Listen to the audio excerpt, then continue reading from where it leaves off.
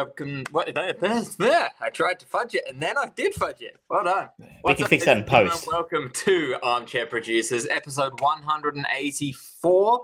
It's been a hiatus that we've had because Electric Ham Sandwich Studios was on the move, and life likes to intervene as it so frequently does. But we are back. We are ready. We are raring. I am one of your hosts, George Terran, alongside the man, the myth, the Weyland-Yutani sponsored, Mr. Travis Croft. How are you, sir? I am fine and dandy, and we are building better worlds together. It is true. Nothing going on under the surface. No suspicious quarantine laws being broken. Can you believe there are 2 new alien projects in the works right now? It just is terrifying. What they're going to do to it next. I am back. We are back. It was an exhausting 3 weeks. I did move house. I have been here about 2.5 weeks now in the new studio. In boxes. We don't think there are any boxes in this room anymore. Which is remarkable, really. It's only just developed today. But it's nice to be somewhere that has actual heating has been is suitable for human habitation, unlike my previous home. Where the Flower, my co-host, where the landlord had like heating. The landlord had refused to fix the heating for the past 4 months in the previous you had property. Heating? I didn't have heating. I used to get a slipper to the face. Luxury. And it's just I'd like to tell you his name, but probably the most of our audience wouldn't know who he was. But the kicker was he's a very famous Australian sports person. So not short of $1, but short of humanity. So everyone knows sports personalities have not got a cent to rub together, I'm afraid. Oh, well, it depends who they are, really. In fairness, but this one in particular, I'd be fairly confident to say they're not short of $1. But we are back. We are here now to talk to you about all the things you love, like horror thrillers from 20 years ago. Spy thrillers from 50 years ago. It's all relevant here. It truly is. Now, for those new to the show, welcome. And don't forget, you can join us on twitch.tv/thefriedbrain. Armchair Producers is basically on every platform if you prefer to listen to us as podcast forms. Google and Spotify and Apple Podcasts. We are on facebook.com/armchair producers. Travis is at Evil Trav on Twitters, and I am at The Fried Brain on Twitter. Follow along, and we do take recommendations, except for Get Off the Air. Not even God can stop us. We have proven that multiple times. And he has tried. He genuinely has. I think the only one that we haven't had so far... Locusts? We haven't had blood raining from the sky. All frogs. Giant frogs. We did review Magnolia. Touche. We cut John's mustard there. But yes, it's nice to be back. There's been all sorts of things happening in the world of film over the last few weeks and tech. You don't work in tech anymore, so it doesn't really matter. But you're an Apple man. Did you see the new Apple VR headset?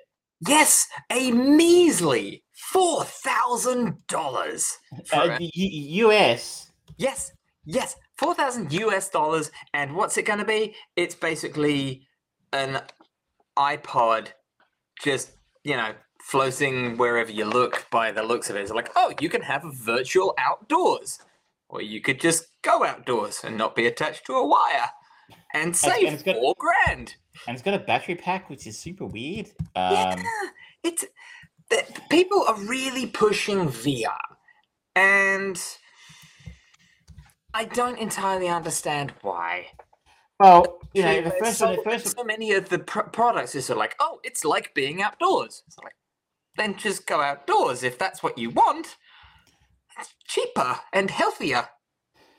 I guess the thing is, it's like Apple were first to really nail the smartphone. They were the first to really nail the portable music player. Like other people had done it, but nobody had done it properly. So, and obviously forevermore, but like it'll just iPhone has that dominant position there for such a long time. As a result of that, I guess they all want to be that person, that company again. If somebody can nail VR first, then there's a lot of money to be made. I don't think it's going to be this one because it's just too expensive. It's expensive, especially when you've got Meta Quest 2 coming out, which was much cheaper offering. But the other thing is this Apple Pro, it's not VR, it's AR, it's augmented reality, which this is something that do you remember the Xbox Halo, the Microsoft Halo thing from the HoloLens? That's it. Yes. They kind of gave up on that as an idea of as a retail customer thing because it was just such an expensive product at the time.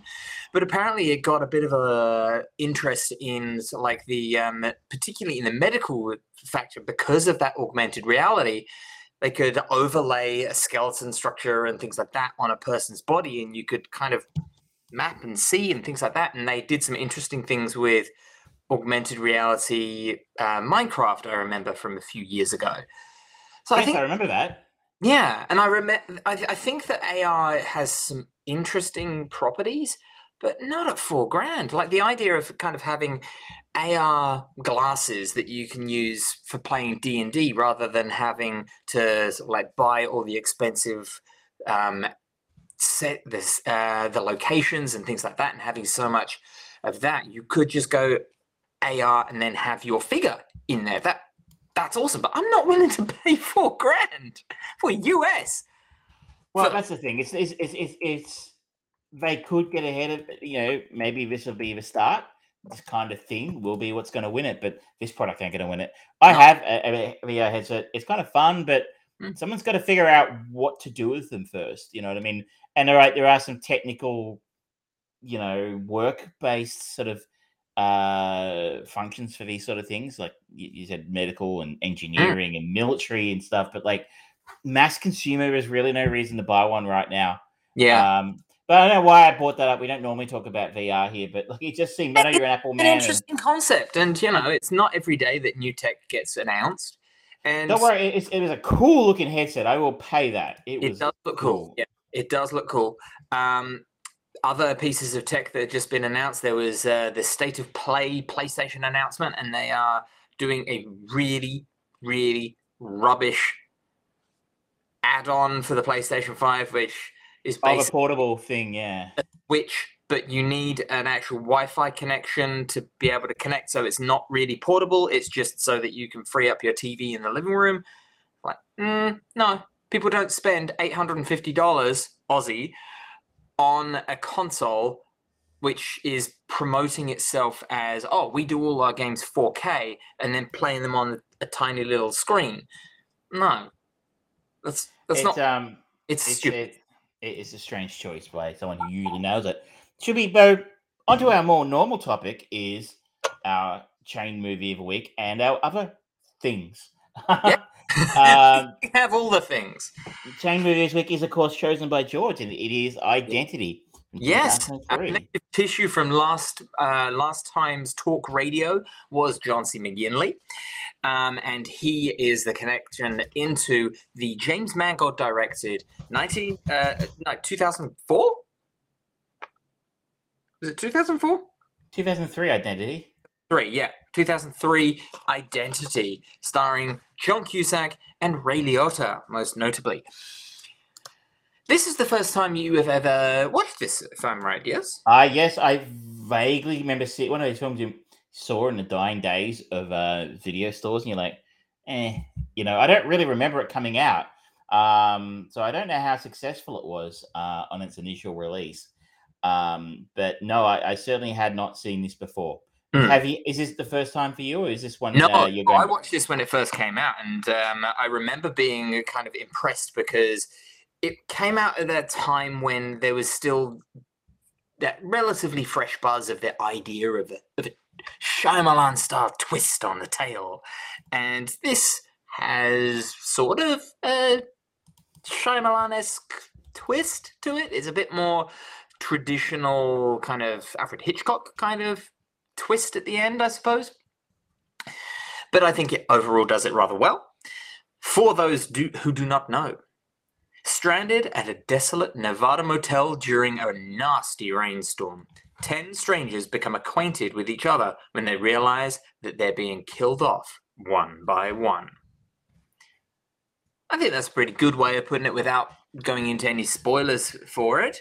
There is a really, really meaty description in IMDb if you want to read the whole thing. Yeah, that's a bit much. Yeah, I'm not going to do that, but Huggo, well done, sir. Well done. Or man. Or to them. It is an interesting cast. I sat down the other night. I have to sometimes if I want to watch these, I have to watch the trailer first. Yeah. You go, oh, I know that person. I know that person. I know that person. I know that person. Yeah. So it's kind of a who's who of B grade early 2000 stars. You remember when Amanda Peet was kind of a name that almost happened? Whole 9 yards was her big hit. That's right. Yeah. So John Cusack, Ray Liotta, Amanda Peet, Alfred Molina, Clay Duvall. You previously mentioned John C McGinley, Jake Busey, Rebecca De Mornay. John Hawkes is a name you won't know, but you might recognize his face. For me, I saw him straight away. I'm like, oh, he's the guy from the liquor store at the start of From Dusk Till Dawn. Yeah. You're just going to end the sentence there. He's the guy from the liquor store. That's not the guy from the liquor store. The other name here is you won't know, but you'll know the face is Holmes Osborne, who's in one of those guys is in heaps of stuff. Yeah, he was Donnie Darko's dad. Yes. So it's an ensemble of names and faces. As like they had they stretched their budget pretty well in terms of faces you would know. I have a different reaction to you in terms of this. Aside from the impressive cast, I thought this was a load of shit. Like I thought this was a really, really badly done film. Now it has a good rating. IMDb gives it a 7.3. It has a 64 Metascore. I will quickly check the Rotten Tomatoes, but you obviously thought it was pretty good. But like this felt like I hadn't seen it. I saw it at the cinema. This is bargain basement Tarantino light meets Shyamalan twist. Like I was already so this has a 75 audience score, by the way, on Rotten Tomatoes, 63 on a tomato meter for critics. So it was well received. I don't know if this was better in 2003 when, as you sort of said, the twist film was maybe a little bit newer and we were still kind of in Shyamalan hadn't completely shit the bed yet with his career.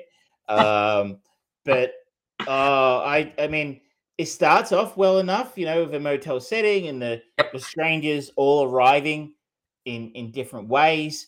But the fact that it chose to introduce each person, each stranger via a way of a flashback, and then sometimes a flashback within a flashback, and you're kind of like, hang on a second, this is a little bit confusing and very awkward way of doing it.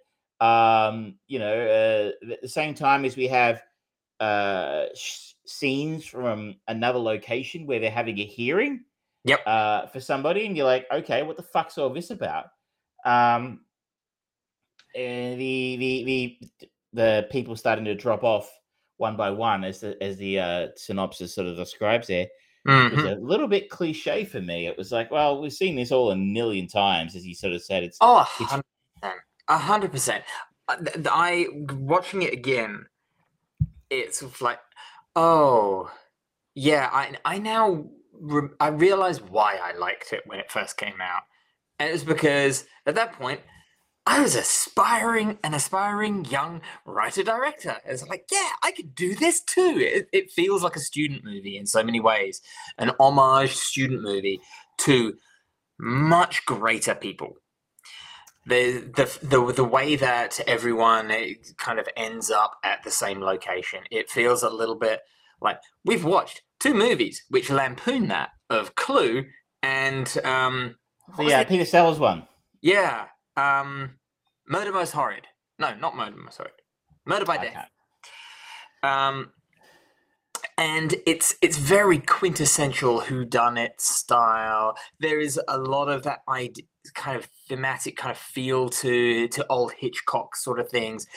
The way that it's shot and that gritty, grimy kind of look definitely brings into that era after Pulp Fiction just made Tarantino the biggest name in town.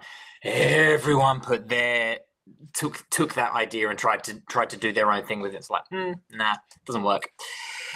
And the Shyamalan kind of twisted the story. It's like, it's always nice when a story tries to be intelligent, but you got to know what you're doing. And if you're going to try and do something surprising, you're probably not going to be able to really do that unless you're very skilled. If all you're doing is just taking from better people to amalgamate a movie, and that's what this is. There's just like it's an everything soup where they just chuck a little bit in and go, yeah, it's edible. There's thriller elements, there are horror elements, there are road movie elements, there are crime movie elements, there, you know, your Tarantino, your Shyamalan, your Hitchcock, and you put them in a big pot and stir them around. This is written by the same person who wrote Jack Frost and Jack Frost 2: Revenge of a Mutant Killer Snowman. I don't know how the fuck they got Michael Keaton to be in one of those movies, but I think he was in one of them, but I could be wrong. But he needs money for his farm. But they were terrible, terrible movies. I have seen Jack Frost 2: Revenge of a Mutant Killer Snowman. I saw it with a friend of the show, Shay, actually, believe it or not, who insisted on renting it from the video store. And, you know, I will not soon forget that insult. This, in fact, is the first film produced by the writer Michael Cooney since Jack Frost 2: Revenge of a Killer Mutant Snowman, which he also directed. So, you know, you have a look at this guy's work, you can predict that he is not somebody, I think, who has the ability of someone like Shyamalan, who has gone on to significantly lesser things as his career has gone on. But he, at one point in time, had the ability to really nail those sort of twisty endings in ways you didn't see coming, and were deeply satisfying. This just didn't do it. So, I mean, the start of it's okay. I mean, like I said, there's the flashbacks, the contrived way they all end up at the actual hotel is okay. People start dying. That's when it starts to get a bit cliched. It starts to get a bit boring. Where it really loses its way for me is the first of the big twists involving Alfred Molina and the hearing. Oh yeah. I think we can say we don't have to give you a spoiler warning for a 20-year-old film, do we? We're fine, but there will be a spoiler warning for Day of the Jackal. A lazy 50 years full after. circle. So, you know, the idea that, like, the revelation that all of this movie is happening inside the head of a serial killer, and each person at the motel represents one of his multiple personalities. We're like, that is possibly the dumbest fucking thing I've ever heard. And it completely cheapens the previous hour of the film or so that's happening. Like, so I haven't actually been watching real characters. They are figments of someone's imagination. This is the late 90s, early noughties version of It Was All a Dream. Yep. And that's incredibly cheap. Yep. And I can't believe that all the reviewers like, oh, it's a great twist and no one saw it coming, and if you go with it, it's fine. But I'm like, why the fuck would I go with it? It's terrible. I'm like, and why the fuck? Once I mean, okay, fair enough. I guess what maybe you go with it, but why the fuck do I still go flashing back to what happens at the motel when I know they're not real people? Why do I care what happens to any of them if they're not real people? Because they are inside this killer. I don't get it. Like, why should I care? Like, it's one thing to have the whole story and then give me the twist at the end going, aha, they were all serial killer, multiple personalities. That's okay, I'll pay that. Maybe. But I'm like, to tell me about 2/3 of the way through the film and then ask me to care about what happens to these characters that I've spent the previous hour with, who I now know, Yeah. are just in someone's head. Like, who should I be cheering for? Who should I be rooting for? Is who's the good guy here? Who's the bad guy? You know, like, and that changes multiple times as well throughout the story in again completely tried and unoriginal and boring ways. And there may well be some people out there who listen to this. Hi, but they may look at it and go, "Oh, well, how's that any different to when we see the hero lying dead on the ground, dying at the start of a movie, and then it flashes back?" It's like, well, the difference is because, for one, they're probably going to survive if they're the main hero and we know who they are, and two, it's about that journey. But this is not that narrative style. This is being told to us that it's happening kind of coincidentally at the same time. So it's not as if sort of like, oh, we're seeing these people die off, and by the end of the motel, the good person, one remaining good personality or one remaining bad personality is going to be left over, and then the result from the judge is going to come down innocent or guilty, and it's going to be the guilty person got away with it, how horrible is that, or the innocent person got vindication and they're now cured or whatever. That's not this story. That's not what they're going for. That would have been way more interesting. It gets worse though. I mean, it just gets worse in the sense that we have the twist of him, the personalities. Then we get told you should now still be interested in what happens to those personalities. You should care about Amanda Peet surviving. Yeah. Spoiler alert, I don't. And then there's the fucking revelation at the end that the killer was the kid, like the John C McGinley's son, was like somehow going around killing all these people. But Travis, we've never seen a murderous child before, ever. I mean, I know that they've probably pinched that little bit from The Omen, but I don't know. The Omen has its problems, but there are some genuinely shocking parts of Omen, which I think hold up pretty well. Other parts not so much. But at least it foreshadows. You can't just go twist. It's somebody you never would have suspected. It's some guy who's hiding in the floor the whole time who we've never seen. We've never seen or heard of this person before. No. And then the idea that it's him, and then there's the scene at the end where Alfred Molina's like the court-appointed psychologist or something is driving the serial killer to jail with no security, even though he's been found like insane or something and like not criminally responsible, but like they still don't give him any security when they take him to jail. I'm like, fuck, that is stupid. This movie is stupid. I'm like, I don't know where James Mangold has really turned it around in his career, because this is not at the end of the month. Well, maybe. Like, I mean, he still made some very good films in his career, and you can't take that away from him. That's true. Before he made this, he made two decent films and one film. This is his fifth feature. His original feature is a film called Heavy from 1995, which I have not seen and looks like you'd be struggling to find a copy of. But Liv Tyler's in it.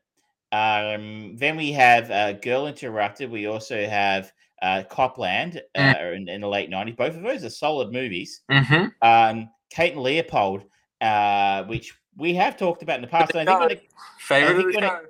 I think when it comes to plucky young advertising executives, this is very much a Citizen Kane of plucky young advertising executive films. I'm sorry, Travis, did you say plucky young advertising executive? I think it is, yes. Oh, that is. We need that on a t-shirt. Aspiring plucky young advertising executive. And look, I mean, it wasn't a great film. After this, the award-winning Walk the Line, which is a really great film, free tender humor, which I did consider being our film for next week. It won't be, but it's a great film as well. Night and Day I haven't seen. Wolverine. Okay, let's best not keep moving. Logan, Ford, and Ferrari are great films. Yeah. So he's done some really good work. This is one of the lower lights in his oeuvre, I'd say. And it's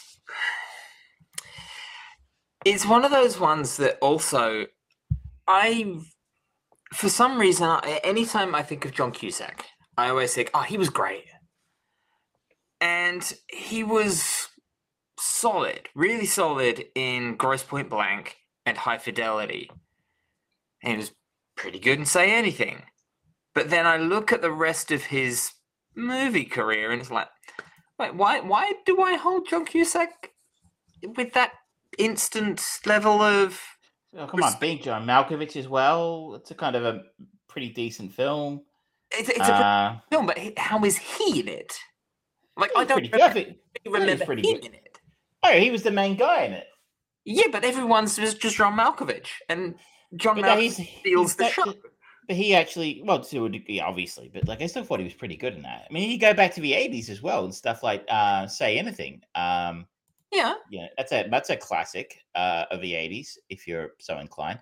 But then he's got a lot of very middling things, is my thing. Like, I kind of enjoy Runaway Jury. It's fine, but it's kind of John Cusack doing John Cusack. I don't understand.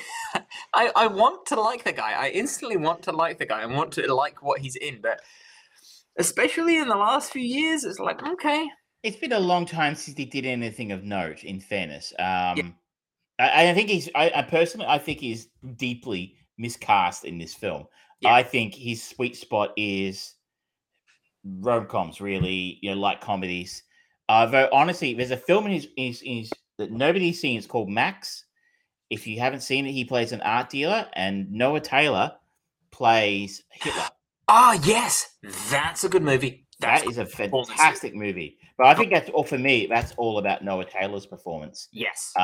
More so than John Cusack. But John Cusack's fine in it. Yeah. And no. Look, probably very difficult for you to see it because I don't know where I saw it at a film festival. I don't even got a release anywhere, but it's a great film if you can find it. But this is not like an action hero. No. And he did films like this. He did 1408, which was a Stephen King adaptation as well. The last thing I think I saw him in was Hot Tub Time Machine. That's a long time ago. So he's seen better days and the work he does these days. But I don't think he was particularly well cast in this role. No. He was a name. Ray Liotta looks reasonably comfortable doing this kind of shit. It's kind of schlocky, but then again, Ray Liotta was never above doing schlock. Yeah, and I mean, come on, his last movie was Last Time's Cocaine Bear. He was entertaining in that. Clay Duval was really out of place in this one. I don't know what she was doing there.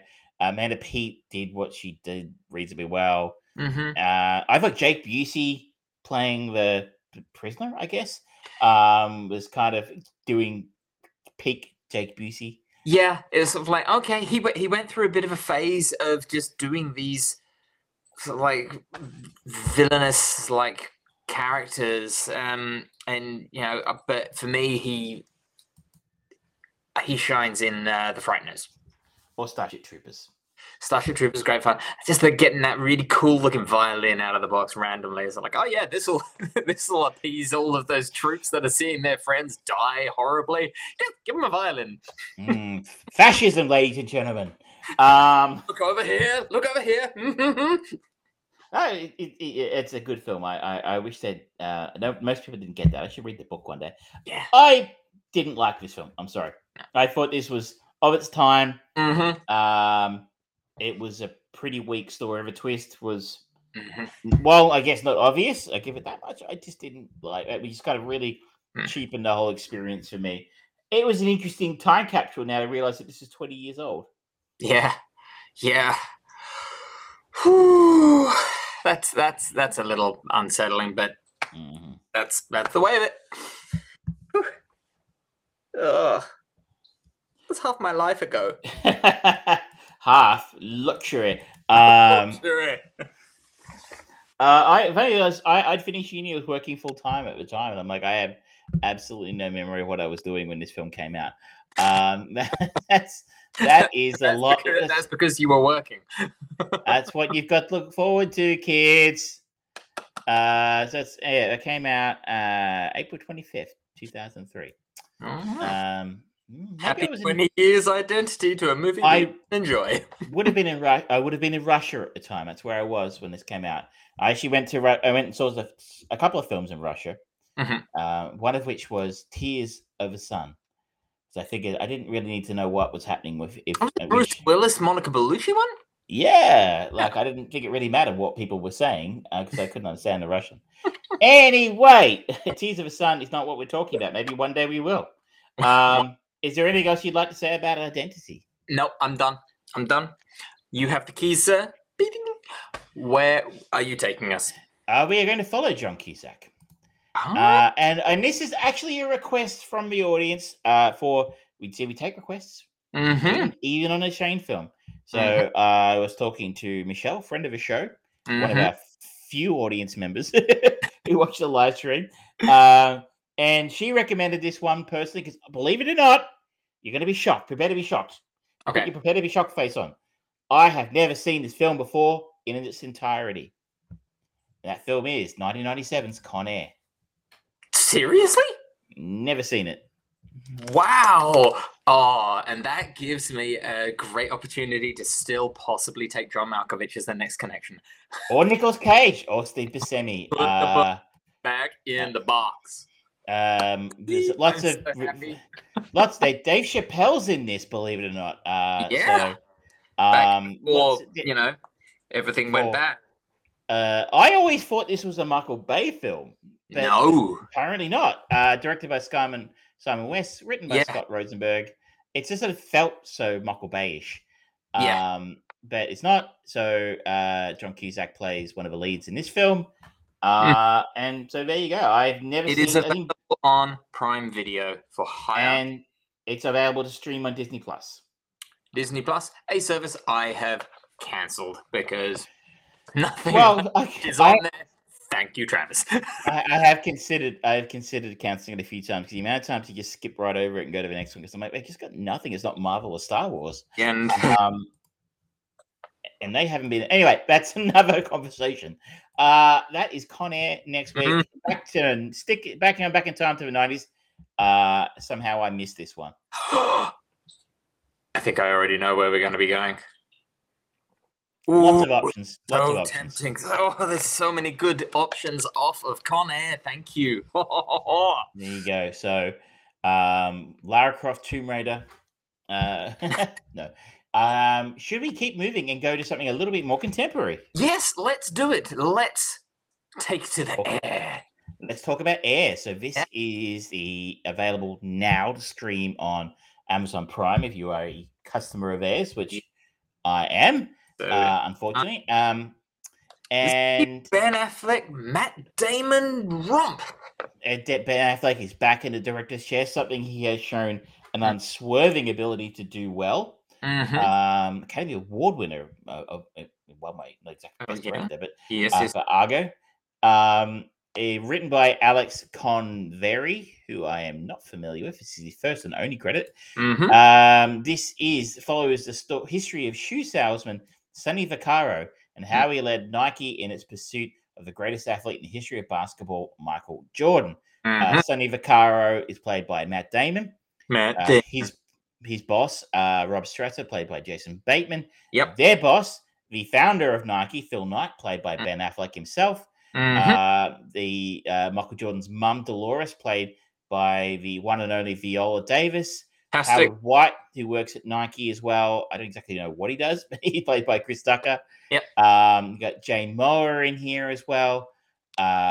Chris Messina, you might recognize his face from Stuff. Marlon Wayans pops up at one point.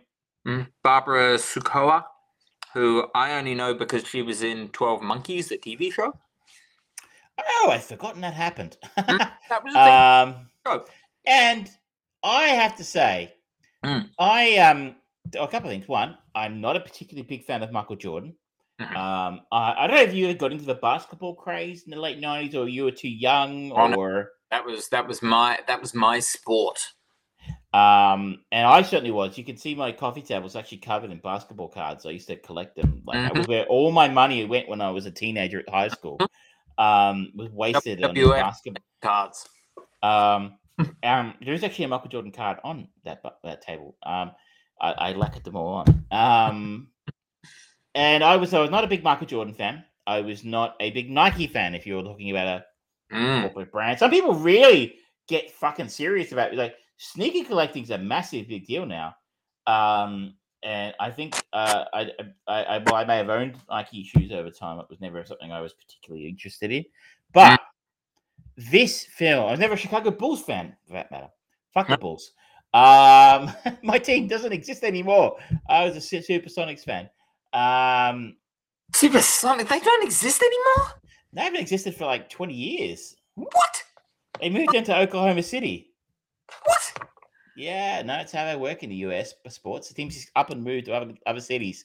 And, Well, a bit like, you know, it's not what happens in the AFL a few years ago for countries, you know, cities going, oh, you know what, we're going to move this team to somewhere else. They've done it a couple of times in Australia, but we're not anywhere near like the US market where teams move quite regularly. I think the Oakland Athletics baseball team are moving to Las Vegas, or something like that. Why not? Anyway, but this is a fucking great film. I think this might be the best film I've seen this year. What did you make of it? I would agree. I loved it. I think it was a little heavy on the sort of like member berries of products and things like that, and some of the music. But overall, I don't think it was terrible. I don't think it really ruined the movie for me. The performances was solid. Matt Damon is pretty consistently a solid, if not great, performer. Ben Affleck is a very, very competent director. I really enjoy his work behind the camera, and he's fine in this role. He's entertaining. He knows what level this movie needs to work at, where it's not violently accurate to the truth. Like there's a bit of information about sort of like the Air Jordan name, and they subtly play both of those off within the movie. It's a good point. Apparently there is some consternation about much historical debate about who came up with the Air Jordan name. The filmmakers decided to handle the matter as delicately as possible, portraying that David Falk and Peter Moore each came up with the name separately by sheer coincidence. Yeah. So I think that was a good way of doing it, and it added a little bit of brevity to it. What's his name? Chris Tucker, his character was enjoyable, and it's funny seeing Chris Tucker as he's aging, because he does seem to be kind of just leaning into that a little bit more. He doesn't do too much in the way of acting anymore. You don't see a lot of him. He's a big star there for a while. There's Rush Hour films. He's very selective about what he does. This is his first proper acting role since 2016. Wow. And only his second since 2012. Wow. Yeah. He doesn't work much. I guess he seems he doesn't need to. But every single one of them, even Matthew Mayer as Peter Moore, they all seem to know what movie they're in, and just the right line of, this is a historical piece that some people are really going to care about. At the same time, it's an entertaining piece. I think they do a fantastic job at making you care about something that really doesn't matter. Like I told you, not a Michael Jordan fan.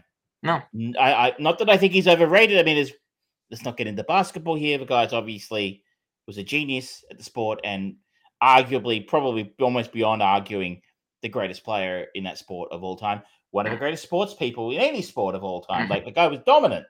Yeah. I didn't enjoy watching because he was so fucking good. Yeah. And no one else had a chance. Like, made it boring. Yeah. It was almost boring. Like and it was just so, everyone loved Jordan. So I was like, I was the iconoclast. He was like, not for me. But like, I don't care about him. I don't care about the basketball team he played for. I don't care about the brand he signed for. I have no great love for Air Jordans, which some people take very seriously. Some of them are worth, a great deal of money these days, vintage shoes and stuff. I always thought the idea of collecting sneakers was ridiculous. But obviously, you can be into whatever you. I kind of collect records, so that's kind of ridiculous too. Yeah. But somehow I care about this story. I care about his characters. Yeah. And you should note, Michael Jordan is not really in this movie. No, He is it's sort of a there. body double, essentially. He was not involved in the making of this movie. He's only had a couple of requests that the character of Howard White, who apparently is a friend of his, be involved in the story. And he requested Viola Davis play his mum, and like she fucking kills it.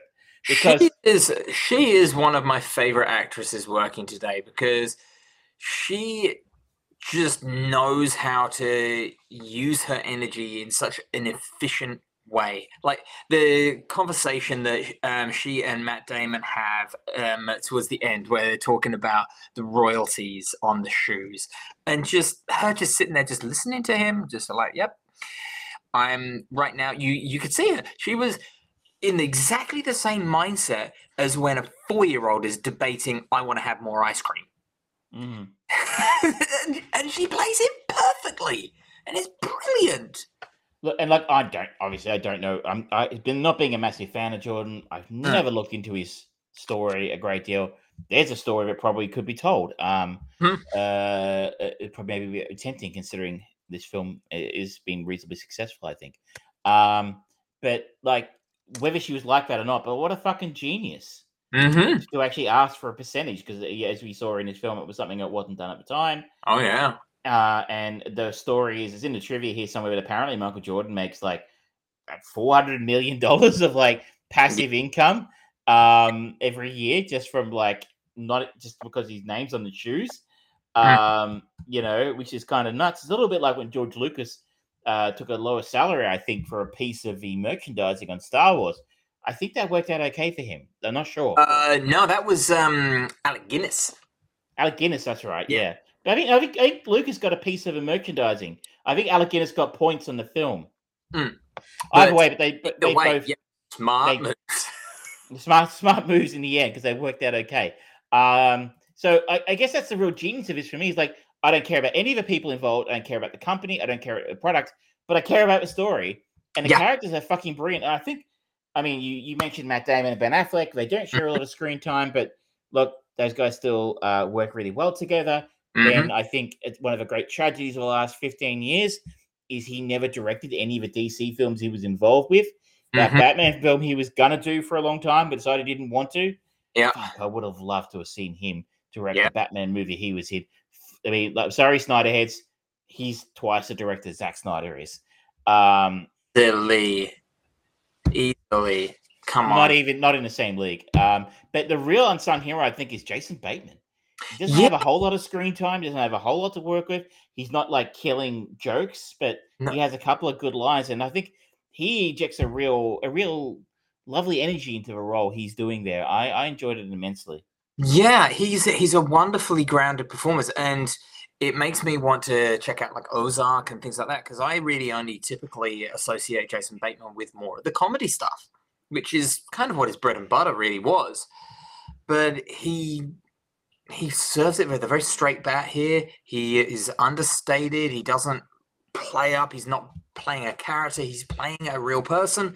Maybe that kind of restriction helps him kind of internalize it, but it just does really well. The conversation he has with Sonny about, I understand what you do, but you didn't think about the consequences of, I have a child and I'm going to keep doing this because this brings my child joy, which brings me joy. That's a great little monologue that he delivered. Fantastic display. Really wonderful. I think he's like, I know he's been in and out of movies over the last 20 years since, what was his big hit? The one that really Arrested Development. But like, I don't know. I know I haven't seen Ozark either, but I understand that was kind of his Breaking Bad. And like, I'd be fascinated to see if he goes on to do some really interesting, more dramatic work. That's sort of, because I think, like, as I said, this role isn't just about getting laughs. He does get a couple, but I think he builds on it a lot more. I think the performances are across the board stellar. They make you, the story is brilliantly written to the point where, like I said, we care about something I don't fucking care about. You make an excellent point about the music, though. We found it quite intrusive. Like, I kind of go, like, just off the top of my head, I'm looking here, which is not off the top of my head, sorry. Money for Nothing Blister in the Sun, The Message by Grandmaster Flash, Rock the Casbah, In a Big Country, Axel F, Ain't Nobody, Can't Fight This Feeling by REO Speedwagon. Especially Time After Time. The music is so intrusive, especially at the start of the movie, where it starts off. I was thinking, am I going to be looking at something along the lines of the Tetris movie, where it had that kind of fun, really good music in there, but it wasn't overly intrusive. It informed on the style of movie that we were watching for Tetris, whereas this just feels a little too heavy-handed. And we've talked about this excessive use of music quite recently as well in other movies that we've watched, where it's like, I love this song. It was Guardians of the Galaxy Volume 3. Just so much. It was over the top, and unnecessary. Really, you nailed it with Tetris. Like, Tetris did have a lot of cool music in it. I liked that soundtrack, but like, it didn't actually. It kind of fit more. Whereas this one kind of almost became over the top, and you're like, fuck, how much money have they got to spend on licensed music here? Like, Jesus Christ, this wouldn't have been cheap. You start worrying about, like, how did you afford this, guys? Especially 80s music at the moment. It has never been more popular. It's a true renaissance. Everyone's going back to it. All these bands are touring again because people are finding all this wonderful music in these movies, and people are rediscovering the 80s stuff. It's not cheap, ladies and gentlemen. It didn't need to be there. That was just a short and long of it. I don't think half of the music out of this movie, and it would have been better for it, and they wouldn't have felt it. A couple of songs here and there is fine, but like, it was over the top. It was like it was really too much, and it did start to, I think, take away somewhat from the story and the film. You're like, oh god, what else are they fucking gonna get? Fuck Bruce Springsteen. That doesn't. At the end of the day, though, that is a very minor complaint. Which about I think a really really enjoyable film. As I said, I think for me it might be the best film I've seen this year, and that really isn't a statement about Air. That is a statement about the quality of what has sort of come out in the last 12 months or the last 6 months of this year at the cinemas and on streaming. I mean, I don't get to go to the cinema that much because life. And I don't live that close to a cinema, believe it or not. I have to drive to one. What was me? But it's not been a great year, I think, for really high quality film for me. So and sorry. Yeah, I was just going to say we've got not really much in the way of innovative movies that are not based on prior existing franchises coming out for the next 3 months, because we've got Indiana Jones coming out, which has got very mixed reviews and response. You've got The Flash, which has started getting some early reviews, and people are kind of giving it 6s, 7s, 8s, so it's middling, which on the DC scale isn't too bad. And then we've got there's Spider-Man Into the Spider-Verse, which a lot of people are saying, it's more of the first one, which is great, but it doesn't really end because it's part 1 of 2. So what do you expect? We've gone through Lord of the Rings, we've gone through Matrix, we've gone through plenty of trilogies where the middle one doesn't finish. So get used to it, folks. That's what we live in now. There's not much originality. So this is an original film. Yes. This is kind of based on existing knowledge. Kind of probably we know who Michael Jordan is, we know who Nike is, but like it's an interesting story, well told, and Quentin Tarantino's gotten some fuss recently because he's kind of stuck the boots into a lot of streaming stuff. We talked about it, I think, the last time we did the show. We did Chris Evans, the Anna de Armas film, Ghosted, and how bad that was. And Cookie Cutter movie. It's what we're kind of up against now. So it's a long-winded way of saying it's really, really good. It's really good, but it's not life-changing and good. The reason I think it's the best film of the year is because it's been a pretty cruddy year in terms of movies. So In a sea of melodrama and averageness, air soars. Pretty much. Nicely done. Should we move on to something a little bit more contemporary? Yes. A little bit more contemporary. 50-year-old movie. For those who were not listening to the last show, naughty, we have tried to get a little bit more structure to the show, have a little bit of fun with the third film every week, and try and pick a film that came out roughly this week 10, 20, 30, 40, 50 years ago. And we are going to spin a wheel to figure out which time period we will pick. And this film came out roughly 50 years ago the week we recorded our last show. Yes. And this is a highly rated film from 1973. Based on Frederick Forsyth novel. Who did not take points in the film. Had the option, chose not to. In the aftermath of France allowing Algeria's independence, a group of resentful military veterans hire a professional assassin codenamed Jackal to kill President Charles de Gaulle. It says a 7.8 on IMDb, a 80 Metascore, starring... Actually, I don't think anybody I've ever heard of is in this film. Lies. You know who Derek Jacobi is? Do I? Which one was he? He was in Much Ado About Nothing, the Kenneth Branagh movie. Oh, wow. Trust me, I've done the best I could to delete that from my memory.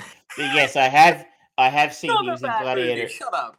He was in Gladiator and he was in Gosford Park as well, which are both good films, and I have seen them. I'm not saying I've never seen any of these guys before. I didn't recognize any of them.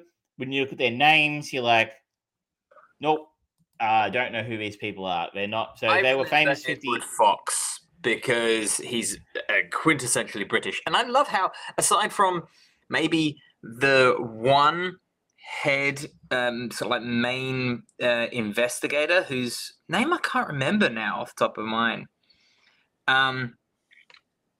everyone seems to be, even though they are all in France, everyone speaks with a very English accent. Yes, that's true. And that's the delightful thing about this era of movies. Is like everyone who is a hero speaks English. Anyone who doesn't speak English is either a nincompoop or a villain. Yes. Apparently they wanted to have an American star in it. They looked at Robert Redford or Jack Nicholson, but the director wanted to stick to British actors because that makes more sense for a French film set in France. So essentially, the story of the film is there is a sort of a fifth column of French military veterans, the OAS, I think they're called. OAS, yes. And they are pissed off that de Gaulle granted Algeria their independence from France, and they want to kill him as revenge for that sort of insult to France and its honor. At the start of the film, the idea of defending French honor, 20 years after they fucking surrendered in the Second World War, like fucking, I mean, cheese-eating surrender monkeys, these guys. They try to kill de Gaulle by machine gunning his car at the start of the film, and realize that at that point in time, the network is disbanded or attacked by the French state and police. The remains of the OAS decide the best way forward to get rid of de Gaulle is to hire a professional hitman, and they do so by hiring the Jackal, played by Edward Fox. Who is a British assassin, or it's insinuated he has a British accent. Everybody in the film assumes he is British, though at the end of the film they're like, "Oh, is he really British? Who is he?" We never actually learn his real name. And the film follows his preparations in the effort to kill de Gaulle. Including things like procuring documents, getting someone to custom make his weapons for him, that sort of thing. Purely for his own ends. He's a quite a ruthless, meticulous presented assassin. Very much so. This is a film that is 2 hours and 23 minutes long. And I think we've talked about this in the past when we've talked about films from this period. I think the word for the pacing of this film is languid. I would go further and say Day of the Dead original version. This is shambling zombie. It's so slow, and it's in complete polar opposite to Air, which overuses music. There's really not much in here in this movie to kind of keep the energy going or anything like that. This is very quiet movie. It is, and there are parts of it I like. I think it's actually interesting to watch someone like this, to actually have a film that follows the assassin. The assassin's the protagonist. Yes. And for those who are curious, yes, the 1997 Bruce Willis film, The Jackal, was a loose remake of this, I think. They wanted to actually call it that. Use certain elements. They weren't allowed to specifically call it Day of the Jackal or anything like that. It was like, and it's inspired by this yeah. film. It's. I don't think it's. I haven't seen that film, so most of it anyway. It is very slow. But like I said, I like the idea we're following kind of a bad guy as our protagonist here, and we're not seeing them. It's not like they're super evil and they're mustache twirling like and they're just being super evil. They're like he's a professional. Yeah. And seeing how a professional would go about preparing for and trying to complete this task is an interesting story. But like you say, it doesn't have a lot to it to keep us kind of interested, to drive the plot forward. It just sort of meanders along towards the end of a film, and there's not a lot of action, or there's not set pieces. It's fair, considering this is supposed to be the story of an assassin that is invisible to the world. It's not as if you're going to be able to have fight sequences, action, car chases, and things like that, and suddenly he disappears, and no one knows or there's anything about him. This way, he is able to be invisible. But that can be kind of boring. A little bit. At times, it really kind of slows to a crawl, and there are parts of his film that kind of. So, he nicks off to Italy a couple of times for different stuff. He gets involved with a woman at a hotel in southern France, and then follows her back to her place and kills her stuff to steal her car, and you're just like, did this subplot need to happen? Like, No. could they have cut this out? There's also stuff in there you're like, that's really fucking dumb. Like, the name Jackal is basically based on what we think is, well, maybe not his real name, but one of his assumed names. Like, it's like his initials for the character. They think they locate the real the person who he is. I forget the actual name. And the name Jackal in French is like the French version of the first three letters of both his first and surname of his assume, which we later find out isn't actually his real identity anyway.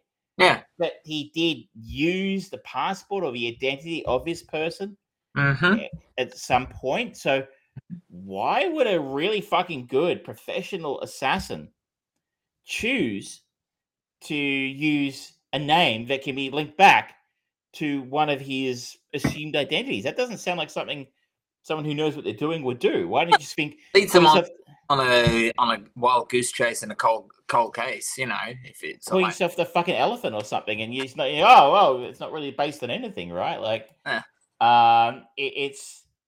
it didn't make a lot. That part was like, that's stupid. Yeah. That said, I didn't hate it.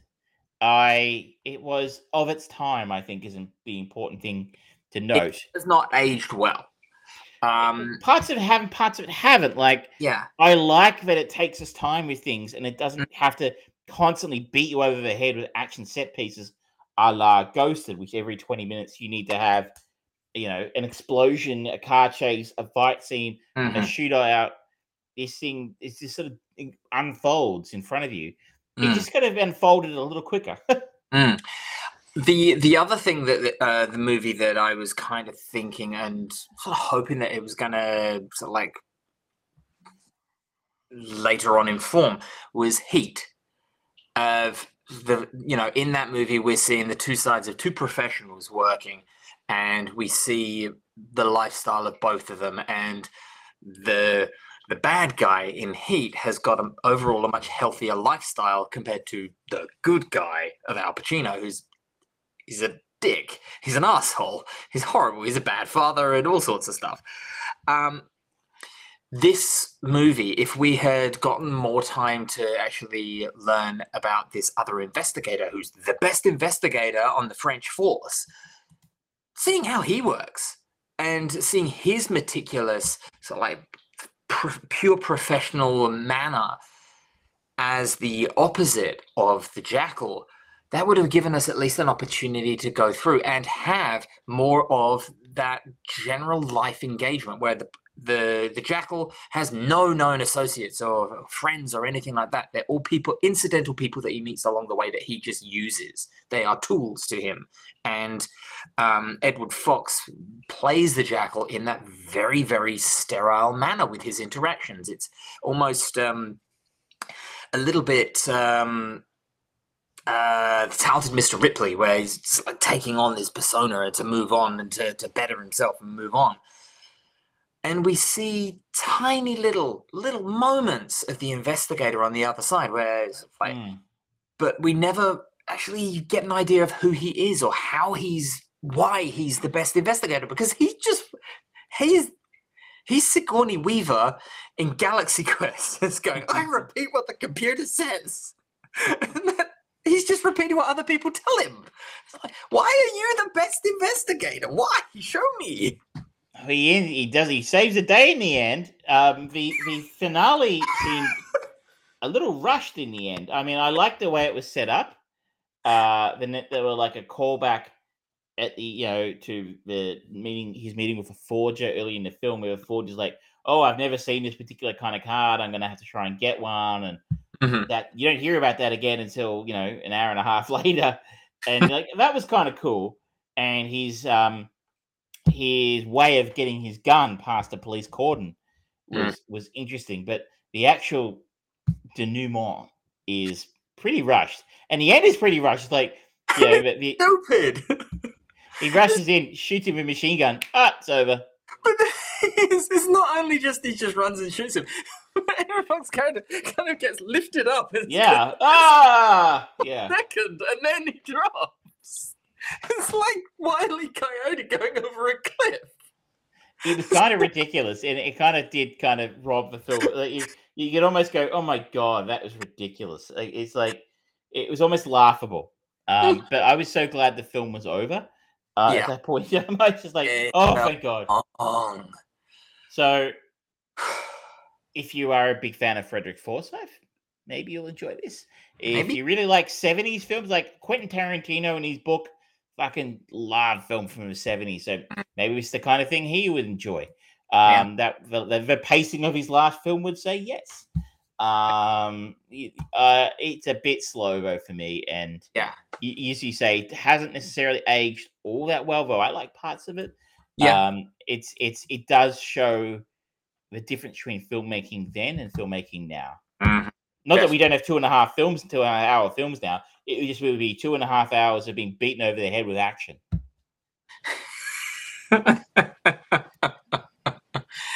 Very true. Shall I spin the wheel for this month? Spin the wheel again. Let me just share the screen so people can tell I'm not cheating. Doo-doo-doo. Can we see that? We can indeed. Let's just go like that. There we go.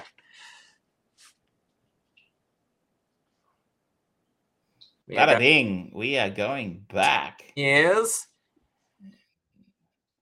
10 years only. What is it that we are seeing? Okay. Am I closing that tab now? Close that tab. There we go. I don't know if that's worked or not. I can't see you, but anyway. I've just turned it off on my end. We're professionals. We're professionals, but I can't see you anymore. Can you? We are going to get my list up. We are. What a treat! What a treat! What a treat, ladies and gentlemen. And everyone else in between and undecided. You might be like, how the fuck was this 10 years ago? But it was. It is. 2013's After Earth. Oh, fuck you. I hate you. I didn't pick it.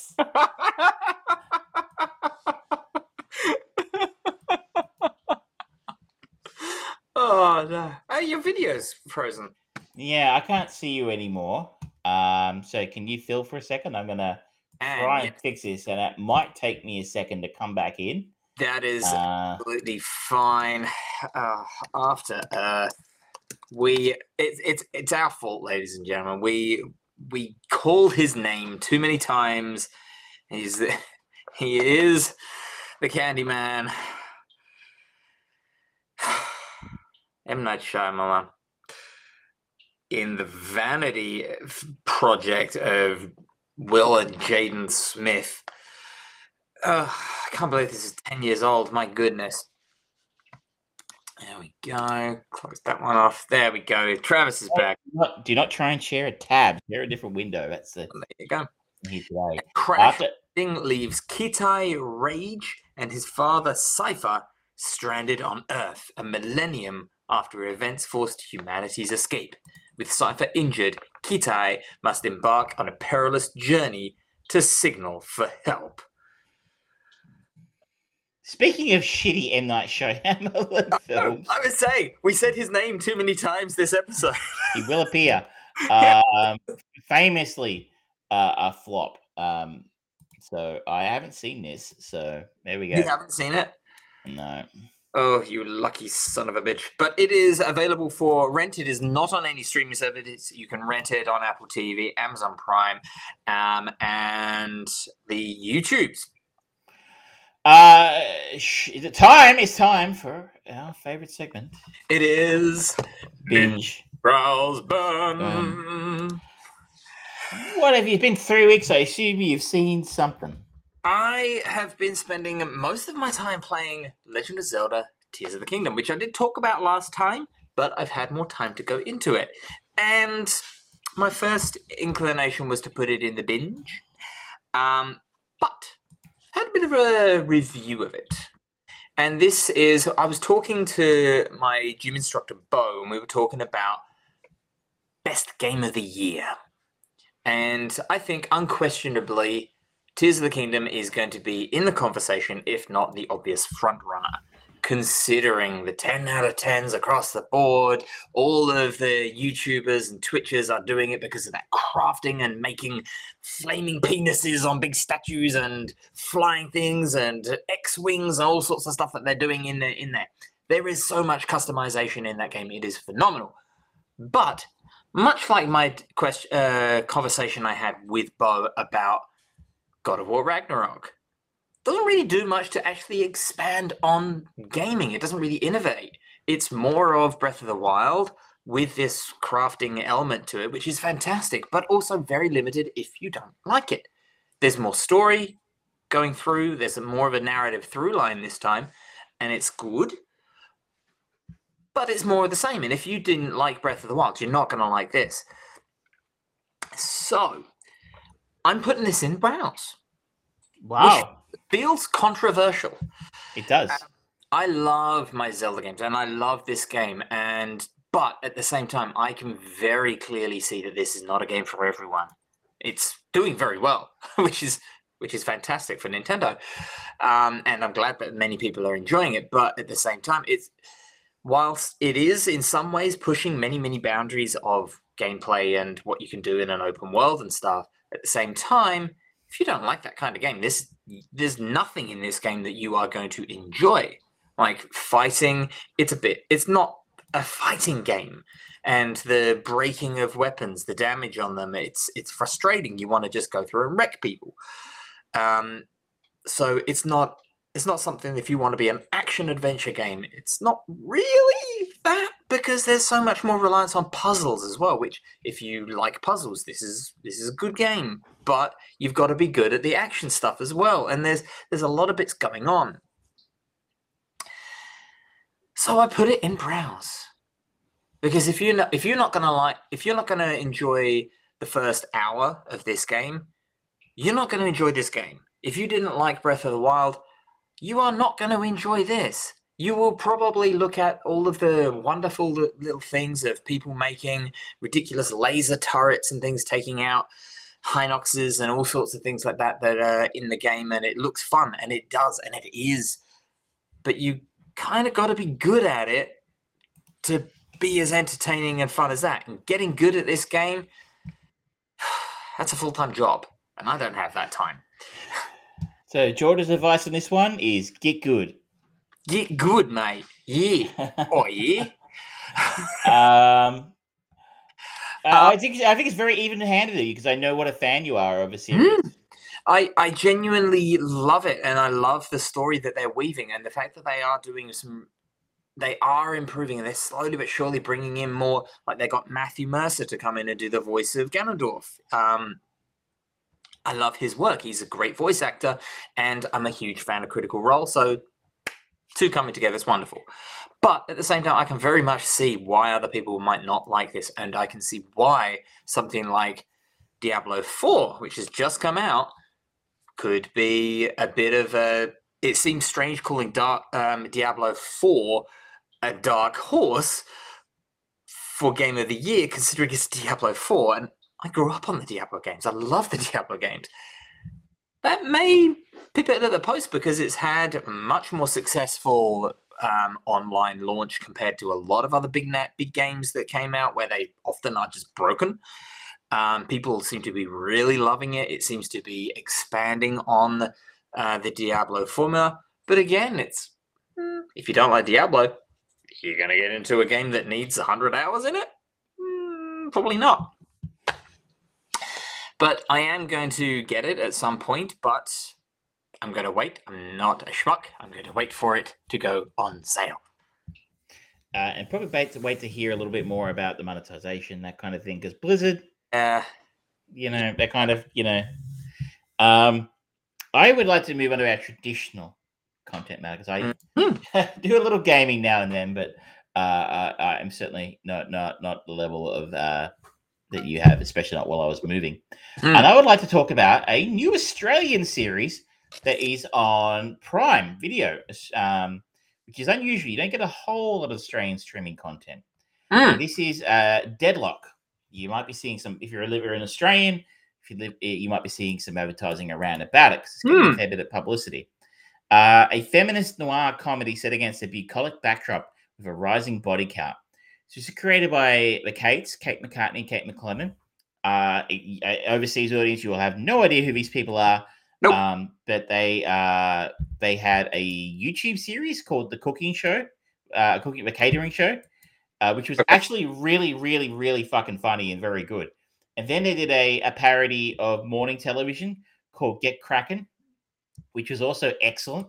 And so this is a massive step up in production quality and a much different genre, in the sense that it says it's a noir comedy. Do you you put off by the fact that it says it's a feminist noir comedy? Like, and for anyone who's trying to search it, it is Dead Loch, like a loch. Okay, Scottish loch. Not it is loch. Not. Sorry, I should have mentioned that. Thank you. I was like, why can't I find it? I've seen it. It is. Well, it says it's a feminist noir comedy. I mean, that kind of thing is almost to say something like that these days can be almost seen as being a little bit provocative, because you call anything feminist and it brings out the fucking incels. But it's a trigger word. I don't think it's overly, feminist. I mean, I think it is a feminist. It definitely has that angle. But I don't think it's overbearing in that sense, and it's certainly not.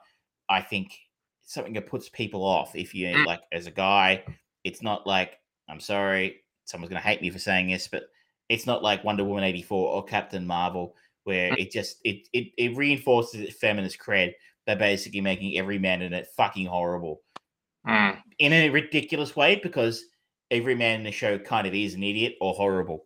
But That does it in a better way. For me, I don't know. I just don't want to put that word to put people off.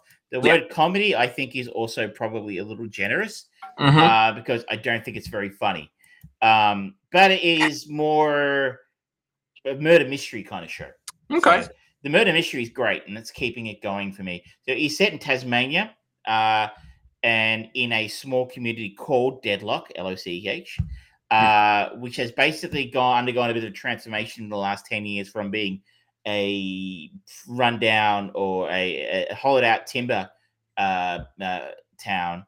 What do I call it? Anyway, logging. That's it. Logging town to becoming kind of a very hip sort of destination, very popular with gay women.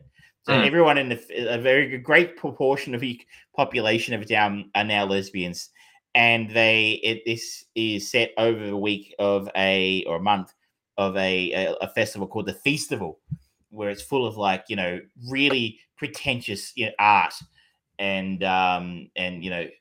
cooking nights and that kind of thing.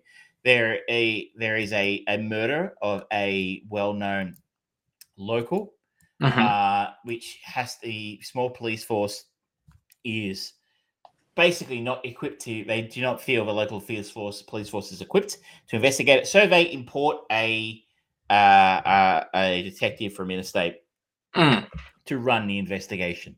Okay. Our protagonist is Dulcie Collins, played by Kate Box, and she is brilliant in this. I don't think I've seen her in anything else. She was in an Australian show called Wentworth, which I did not see. But she was also in a series called Rake, which I also hadn't seen. But I think she's fantastic in this. There's some other familiar faces in there. Tom Ballard, who is a well-known Australian stand-up comedian. Oh, yeah. Nina Oyama. If anybody here has watched the Utopia series on the ABC, it's also, I think, on one of the Netflix maybe in Australia. If you haven't watched Utopia, this is the Australian show to Utopia, not the British one. Australian Utopia is fucking great, and Nina Oyama is in that. She's also an Australian stand-up. She's fantastic in this as well. That's the strong points of this show.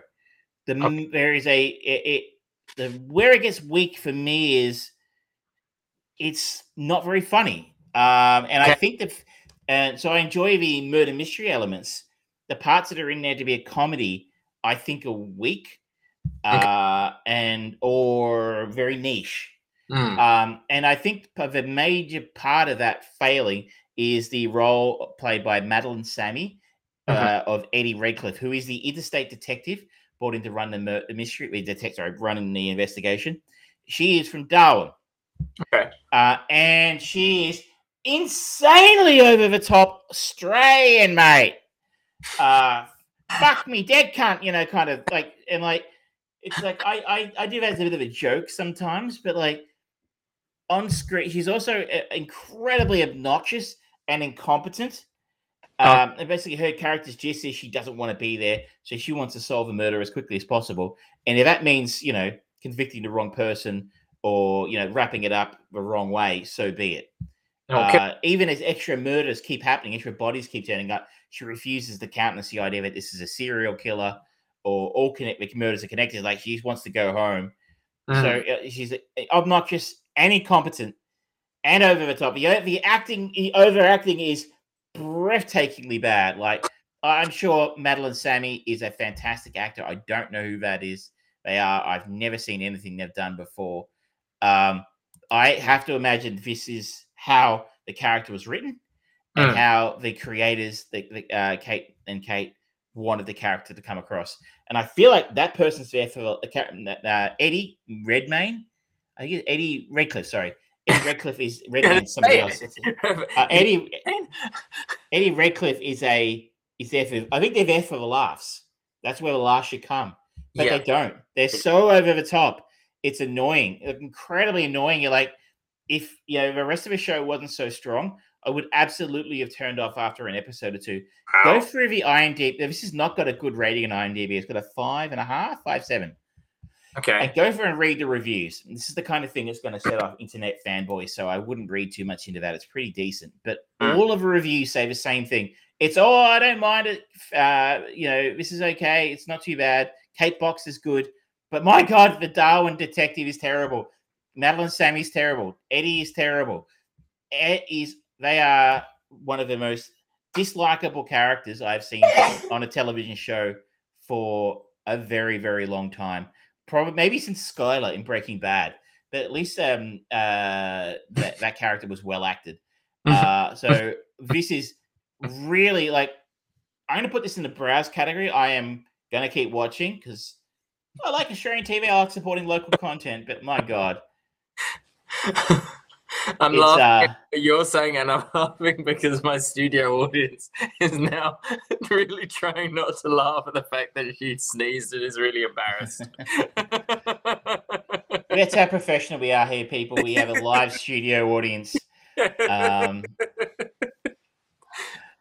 So I would say if you're, I would not be surprised if this turns. Maybe this is available in overseas territories. I think it was made for Prime.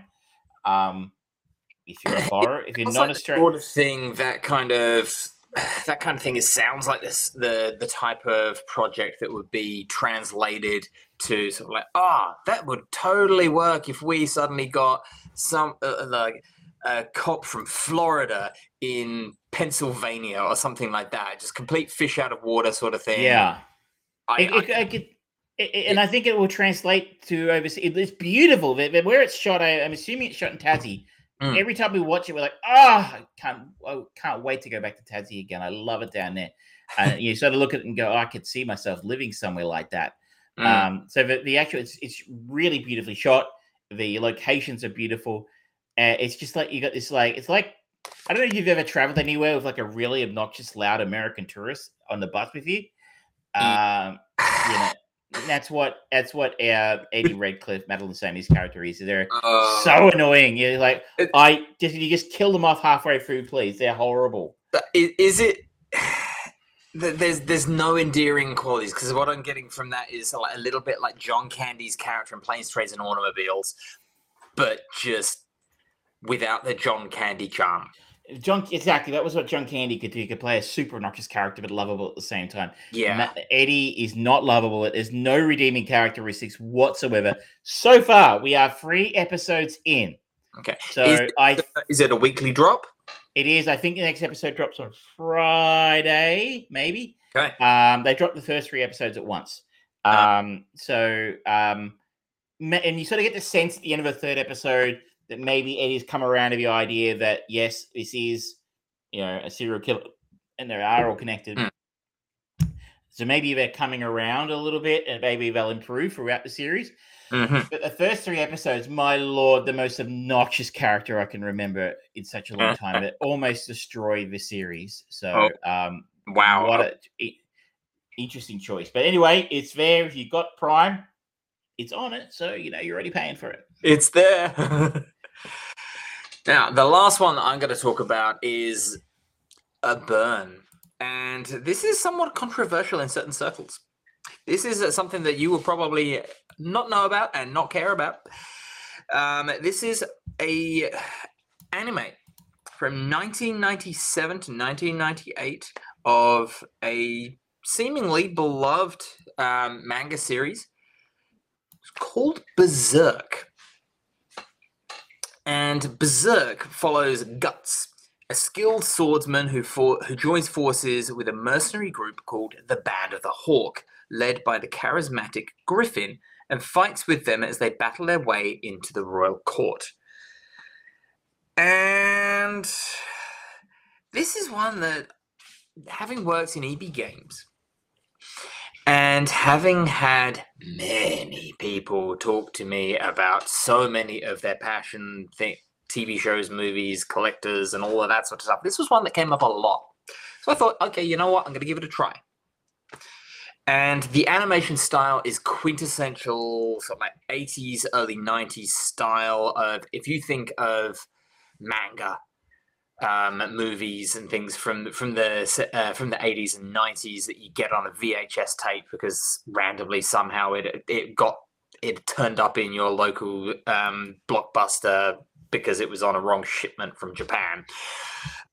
It's that kind of animation. The animation is not particularly attractive when you think about what was happening in the animation circles during 97 and 98. This was the time prime global launch, announcements of Studio Ghibli with Princess Mononoke, as well as this was going through a bit of a renaissance for Disney with their the stuff that they were producing. There's nothing special about it here, and I've heard people talking, saying, "Oh, it's fantastic." I don't get what the hell's going on with the story. Guts is an idiot, but he's almost the quintessential Dungeons and Dragons dumb barbarian who, no matter how much he gets hurt and damaged, he just keeps on coming, and his strength is that maybe he's too stupid to realize he's like a serious version of the Black Knight from Monty Python. There's Butterscratch. And he just keeps on going, and we're supposed to kind of care. There's nothing about this character that I care about. And there's this weird thing with some kind of monster thing that seems to be growing, like a seed thing. I don't know. I got 5 episodes in, and they're short episodes. 22 minutes, 23 minutes long. And it's like, I've watched 5. I've watched over an hour's worth of this, and I don't know what the hell's going on. I don't know why people like it. I don't get it. Maybe the manga is really amazing in a different way. Maybe it's a really visceral style, but I don't get it. This is a burn for me. This is a burn, and I feel bad because I don't talk about anime often, and when I do, I want to love it. I love my animation, but this is bad. This is not good. There's no redeeming qualities. The voice acting is poor. The sound effects are cheap. The animation is middling at best. The story is a muddle. Oh. No, I want that time back. I'm sorry. I would much rather watch anything else, or almost anything. I don't want to watch After Earth. Now them's the breaks. The wheel has spoken. Yeah. That's another thing. The wheel has spoken. But that's it. That's all I really wanted to talk about this time. We may have a little bit more to talk about for video games over the next time we do the show, because there's an Xbox showcase, which is apparently going to have a big deep dive of gameplay of Bethesda's new release, Starfield. So I'm curious about it. We'll see if Bethesda can actually finally update their model from Skyrim eventually. That'd be stupid. I know. Well, I got 2 more that I want to cover off very quickly. 2 season finales. One was probably a little more hype than the other one, since Succession finished last week. Oh, that's right. Now I watched the whole of the last season, and in fairness, I put up my hand. I hadn't seen most of the previous 3 seasons because I just didn't grab me when it first came out, and I couldn't be asked going back and watching the whole thing. So I just watched the YouTube recap about the first 3 seasons and went from there. The finale was pretty well received across the board. Most people really, really thought it was fantastic and one of the better finales of all time. I think they kind of stuck the landing. I think the real weakness here for me, I'm putting this in the light binge category in the sense that it's really great TV. It's beautifully written. The acting's exceptional. The production values are amazing. It's beautifully shot. And the story itself is reasonably compelling. If I'd watched 3 seasons of this, I think I might have really fallen in love with what happened in the last episode. But there were sort of call-outs and references to things that had happened in the first 3 seasons that I know about because I watched the YouTube recap. But I didn't watch it. So, you know what I mean? Like, you haven't had that emotional connection really with what's happened because you haven't been on board the whole time. You're kind of a Johnny-come-lately. If I had a criticism... all the other ones as your own flashback. Pretty much. If I had a criticism, it would be that it was a little predictable. In the sense that, like, it didn't surprise me or wow me or make me go, oh, I didn't see that coming. And here I am asking for a twist after Identity. And I wasn't exactly asking... Succession has generally been good about is kind of subverting your expectations and keeping you more on the edge of your seats. I don't know that that's really been what the show's known for, frankly. I don't know that that's what its strength is. So it probably shouldn't have been. I mean, again, I've watched, I don't know, 8 episodes in the last season. That was what I've seen. So I don't want to say it's bad, and it's not a criticism in so much as like that it kind of really signposted this along the way that it was going to end the way it did. But if you've been holding off like I did because you watched one episode and you thought, this is a show about horrible people, I would encourage you to persist and try and really start to. If you can motor through a few episodes in season one, by the last season, it's a humming machine, and even if only for the performances, it's worth a look. And I think it does a pretty good job of sticking the landing. Like I don't know, that it could have done it much better without actually also alienating a good portion of their audience. And they remain horrible people, and that doesn't necessarily make it a bad thing. It makes you kind of sometimes go, they're billionaires now, and they're billionaires later. I don't fucking care, but like it is very tense, and you can't, the way it all plays out in the end is as it is. I don't want to spoil it for people, but I would recommend Succession as one of the better series who've come out in the last few years.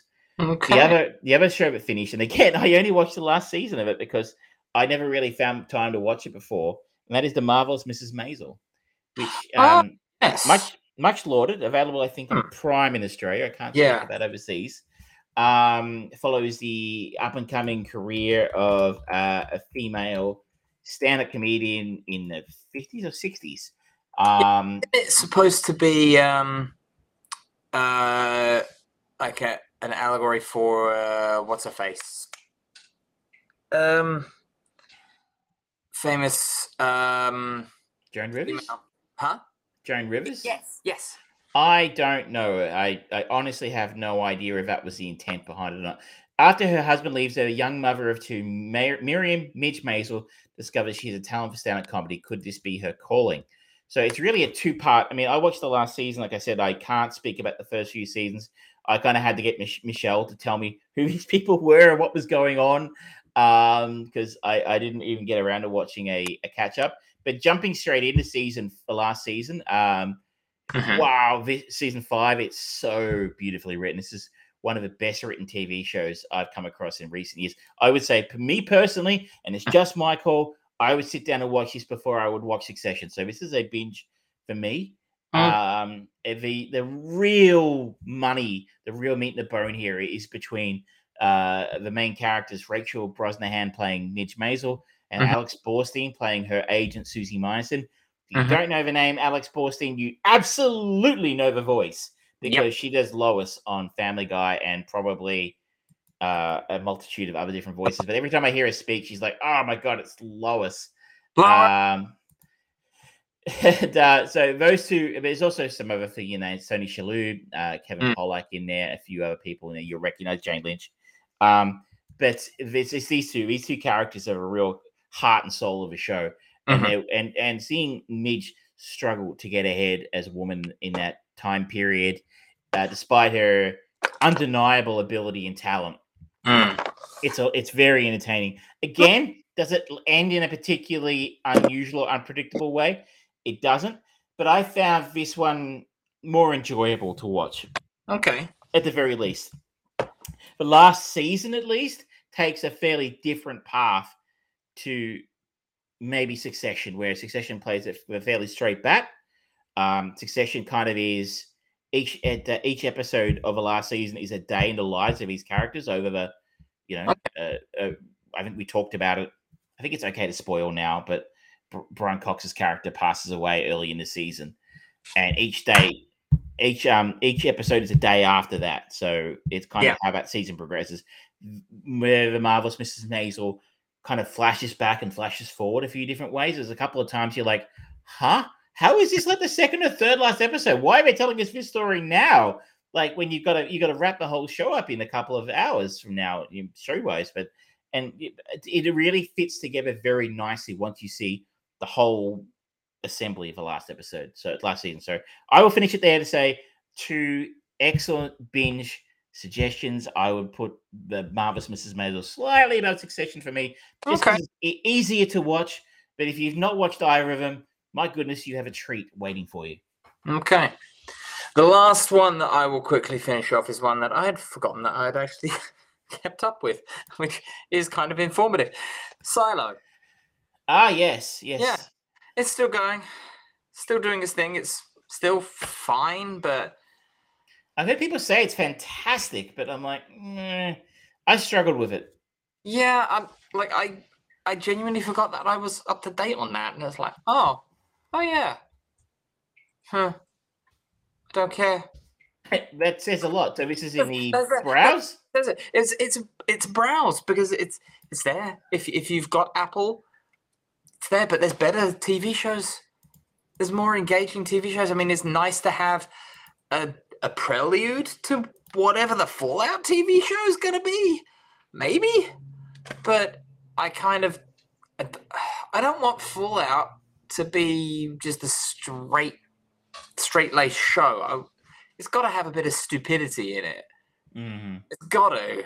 It can't be all straight all the time.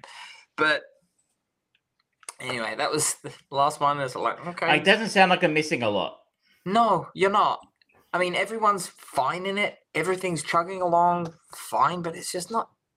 I'm not invested. It's like, oh, okay. Yep. You've worked out the formula on how to make a streaming show look the part. Get a couple of recognizable names in it and keep the story generally going in the right direction. But are you actually doing or saying anything engaging with that time? No. And the episodes are long. They're 50 minutes. So this has an 87 critic score and an 87 audience score on Rotten Tomatoes. Wow. Just, people like this show, I guess. I guess so. But, more power to them. Enjoyable. It's not a bad show at all. It's just not doing anything for me. And this is the sort of show that I should like, really. A lot of it is going on. But that kind of brings us to the end of the show, I think, ladies and gentlemen. Any last things that you wanted to talk about? No, I think that is a good way to end it. I will put a little bit of a public safety warning out there for you, ladies and gentlemen. Now, this is something that I have not prepped my co-host for. Netflix has released the first official deluge of images from Zack Snyder's Rebel Moon Part 1. Please remember, ladies and gentlemen, that Zack Snyder is very good at making something look pretty, particularly if it's a still. Take that with a hefty grain of salt. That does not mean that it is going to be fantastic. Wait until the trailer, and even then, keep waiting, because he can generally make good trailers too, because what's that all about? Not actually telling a story, but just presenting what things look like. This is heavily caution, ladies and gentlemen. Heavily caution. Public service announcement done. Go easy on us, fanboys. Yeah. No, I want to hear from you. Come on. Show me. Wasn't this supposed to be like a Star Wars film that they said no thank you? Basically, I think, yes. And then Netflix came in and went, all right, here's some money, make it. And he, in typical Zack Snyder's, went, oh, I don't have enough time in one movie. I need to do another one. So here you go, ladies and gentlemen. Mm-hmm. Disney, Lucasfilm said, no, this isn't good enough for a Star Wars sequel. Mm-hmm. Mm-hmm. And The Return of Skywalker, or whatever that fucking thing was called, was better than this, according to Disney. That's everything you need to know. And this is just further proof that Zack Snyder should not be a director. He should be a director of photography and get someone else to write his stuff, and he just films it and makes it look pretty, because he's not very good at telling the story. And he can't do it in a normal length. Nothing. He apparently he's going to be doing multiple versions of this. This is on Netflix. There's going to be 2 versions of the same damn movie, and one of them is going to be 2.5 hours long, and then there's going to be the Snyder Cut, which is going to be 17 days long. And then you're going to have another 8 months before part 2 comes out, and then he's going to announce, just as that comes out, it's going to be part 3 because there's too much in part 2. Done. Rant done. Very good. Thank you, everyone, for watching. Thank you for putting up with our rants. Sorry for the long delay. We'll be back in 2 weeks. Yes, in 2 weeks, we will continue with our chain movie of the week, which is Con Air, and I'm so excited. This is going to be so much fun. I'm really looking forward to that. We have got the new, the movie Wheel of Wonder, which is the 10-year-old M. Night Shyamalan, Will Smith, Jason Smith movie After Earth, and third movie to be determined. Could be a cinema release movie. Could be. I would suggest at this point in time it should be Renfield. I think, yes, maybe we should do Renfield. Yes. Sounds like a good plan. There you go. You have the full schedule. And, of course, Binge Browse Burn will be back. And we'll be talking all the things to stay away from and consume as well. It means next time is a double dose of Nicolas Cage. Welcome to the Cage Cast. I am so excited for this. On that note, ladies and gentlemen, thank you very much for watching. Please remember to like, share, subscribe on all the platforms that I talked about at the beginning of the show. If you have any recommendations for movies, TV shows, video games, books, or anything at all, let us know on any of those streaming services, any of those platforms. You can reach out to us and we would love to hear from you. Until next time, good night. Good night. Buy my book. Yes.